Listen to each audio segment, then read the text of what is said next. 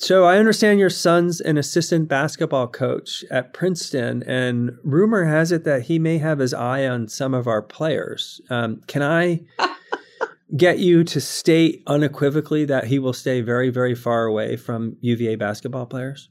Or is all fair in love and basketball? I think it is all fair in love and basketball. What can I say? I would give you a heads up, though. Okay. All right. Thanks.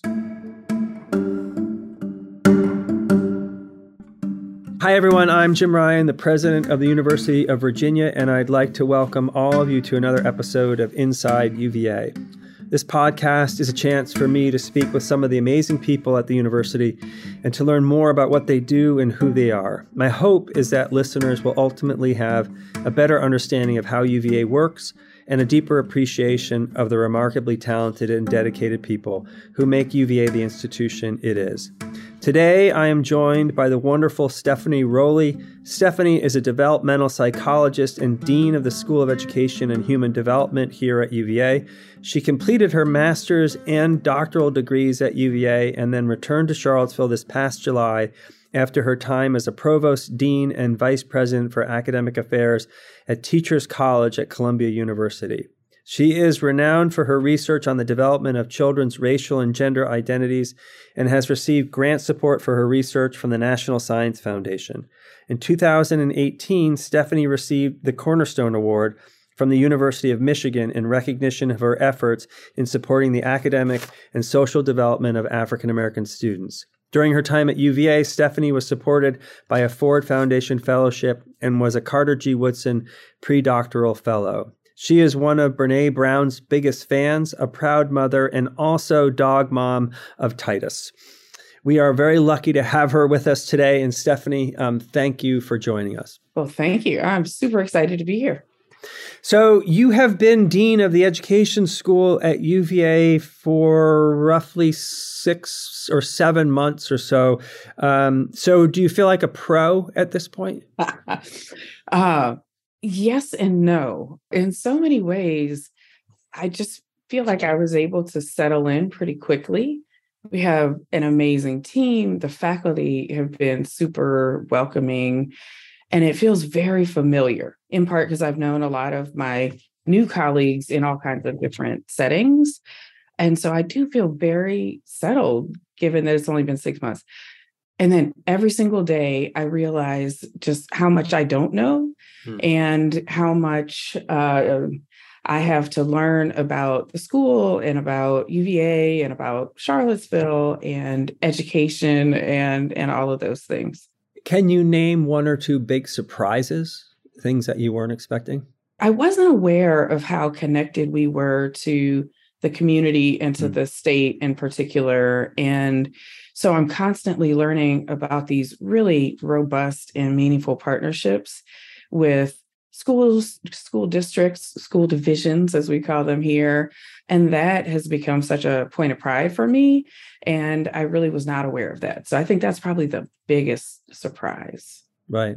So I'm curious, you were in a very senior leadership role at Teachers College at Columbia University and carried 3 titles at once, provost, dean, and vice president for academic affairs.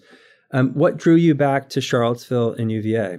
Yeah, there were lots of sort of personal factors. It certainly feels like home in a lot of ways. My husband and I met here as graduate students. He, grew up in Virginia.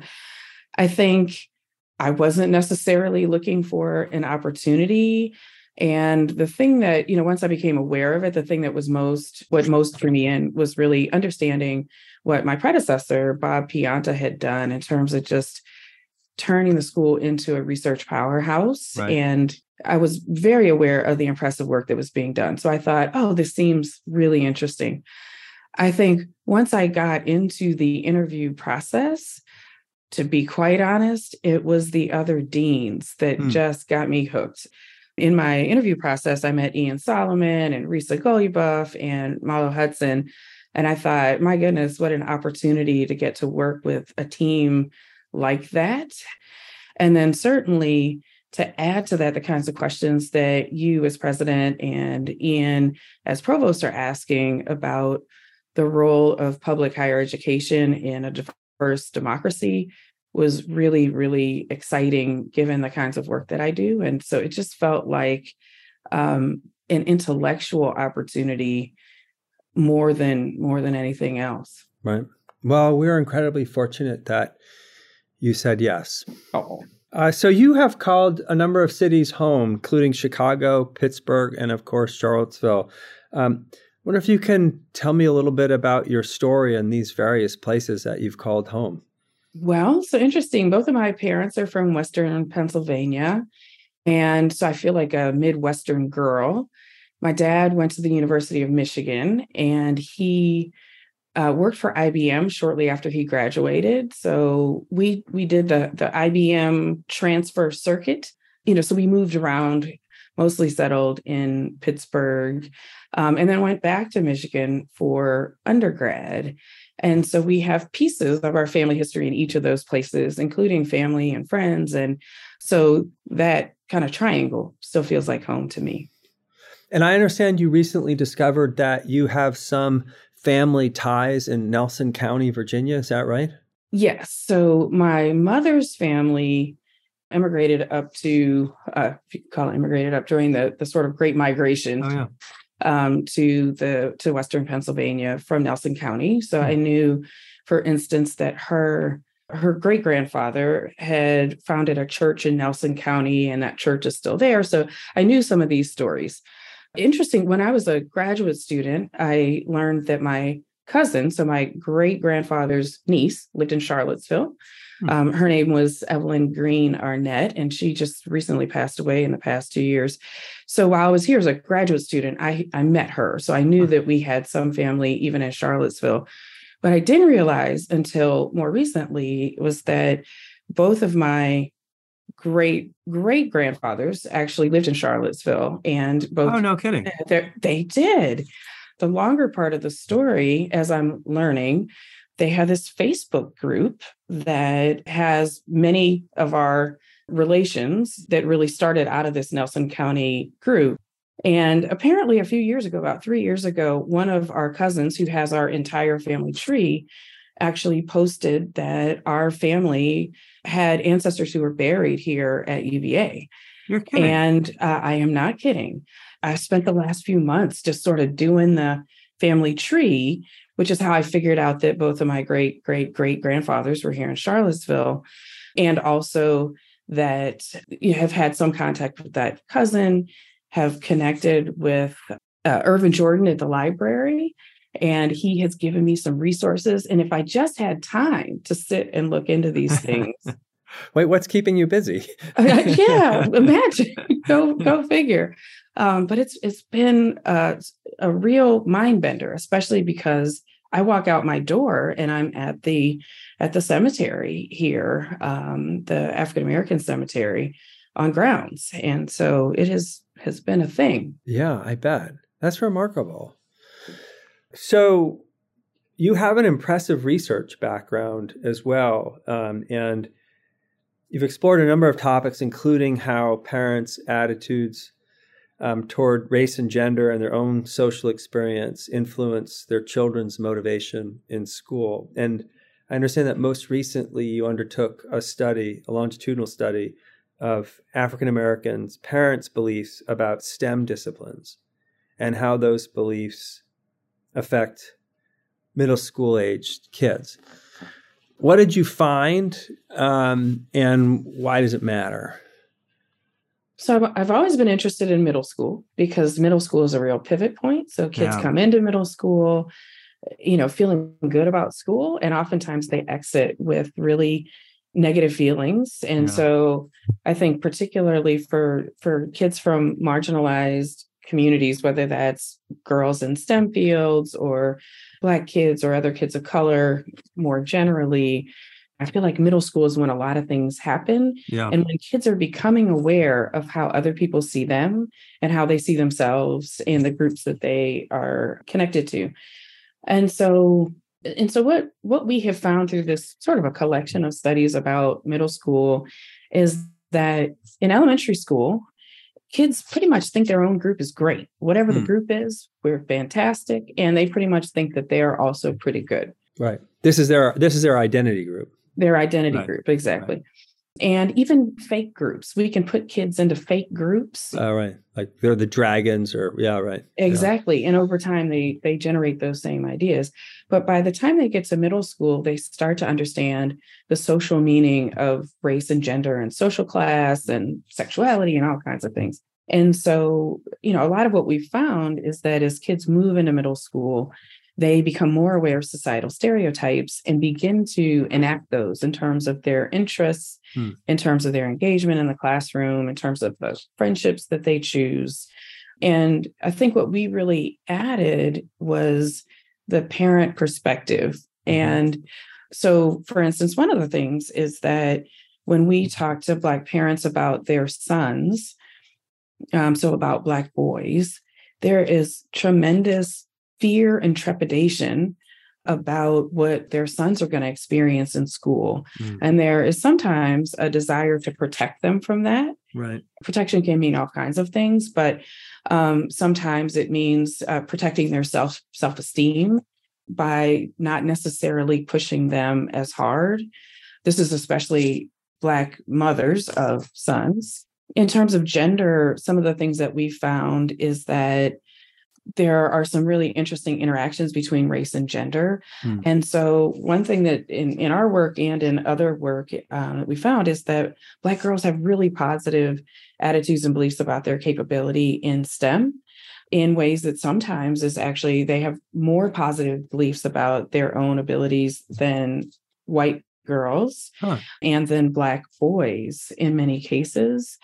And so we think there's an opportunity to really harness those attitudes and beliefs as they move into high school to really encourage them to go into STEM fields, and really thinking about what is happening with Black boys, because I think that there's this sort of triple whammy of teachers feeling reticent about really pushing them into advanced STEM coursework and peer pressures and parents' identities and beliefs.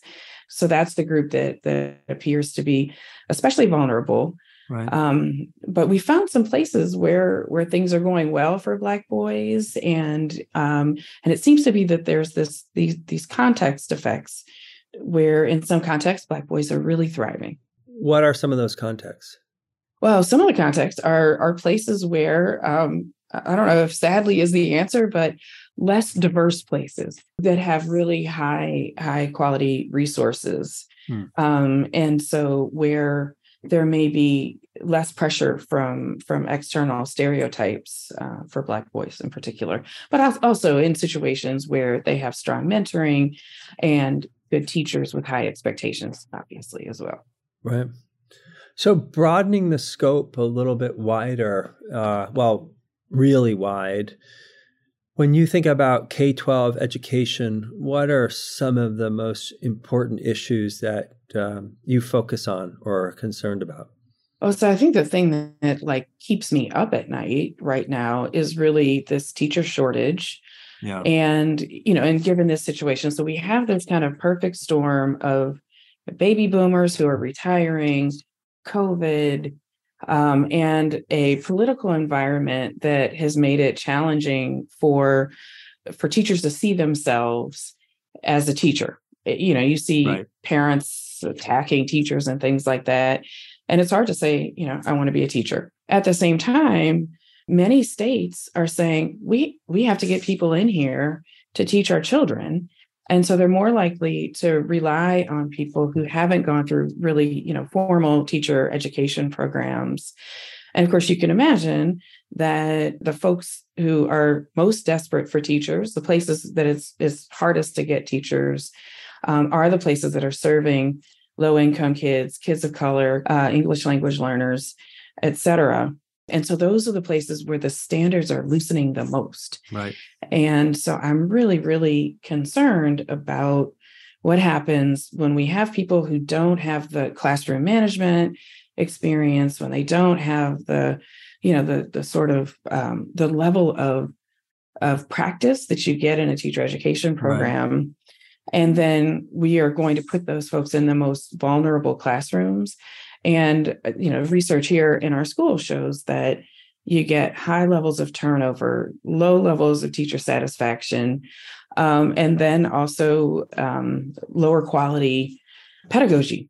Right. And so I worry that what we're going to have in a generation is a group of kids who have not experienced high quality educational opportunities in the classroom. So that is the thing that keeps me up at night, really. Yeah, it's a really good point. It seems that it's sometimes hard to persuade people that teaching requires specialized knowledge and specialized skills. And so there's this sense that just about anyone who's smart can be a good teacher without much training at all, whereas you wouldn't think that about a lawyer or a doctor. Any idea about how you change that perception about teaching? Well, so I have talked to my peer deans around the country a lot about this, because this is what's on everyone's mind. And I do think that there are ways that we can signal the value of the profession. So I think we, as deans of schools of education, really have got to do a better job selling the profession. I think that helping school boards and other legislative groups understand the long-term implications of the way that we treat teachers and pre-service teachers in particular, I think is going to be really key. We have a group here, the Virginia education deans get together regularly. And we're talking about how we can bring together data to demonstrate the value of traditional teacher education programs and sort of get some messaging going for school boards in particular, but also legislators and others. And I think we have to figure out how to address the cost issue. So if you know that you're going to go into debt going to school to be a teacher, and it's going to be a hard job, then it might be easier to be an accountant or something else. Right. And so we're thinking really hard about how we can really use philanthropy to support teachers, folks who want to be teachers, with the tuition. Right. Well, I think you're focused on the right topic. It's hard to have good schools without good teachers. Yeah. So we are coming close to our time together. Let me end with a lightning round, if that's okay. Okay. All right. So this is a true or false that your love story with your husband involved Christmas caroling at UVA. True. Care to explain? So this was actually our church that was doing this Christmas caroling, and I knew that he was going. So this was totally me. And I knew that he was going. And so I kind of, horned my way into the Christmas caroling outing, and then made sure that I was walking next to him during the outing. And he was sort of like, who is this? So obviously it worked out well for me. Well done. Thank you. Is it true that if you were not a dean, another job that you might pick is librarian? That is true. So one, my very first job in high school was as a library assistant. I made $2.81 an hour.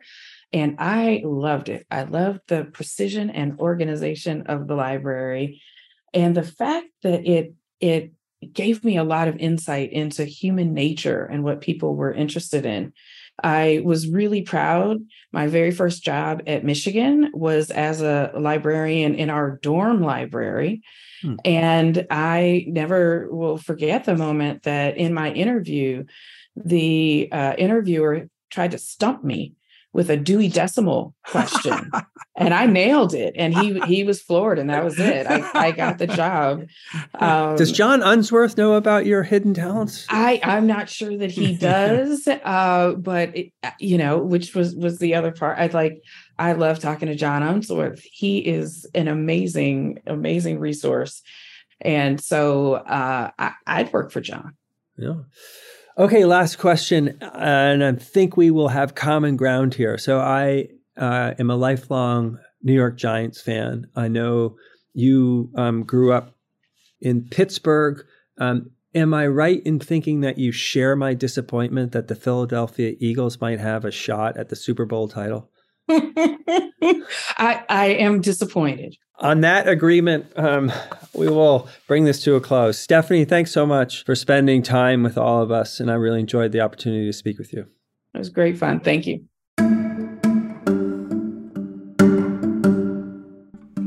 Inside UVA is a production of WTJU 91.1 FM and the Office of the President at the University of Virginia.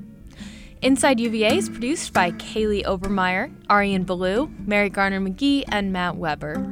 We also want to thank Maria Jones and McGregor McCants. Our music is Turning to You from Blue Dot Sessions. Listen and subscribe to Inside UVA on Apple Podcasts, Spotify, or wherever you get your podcasts. We'll be back soon with another conversation about the life of the university.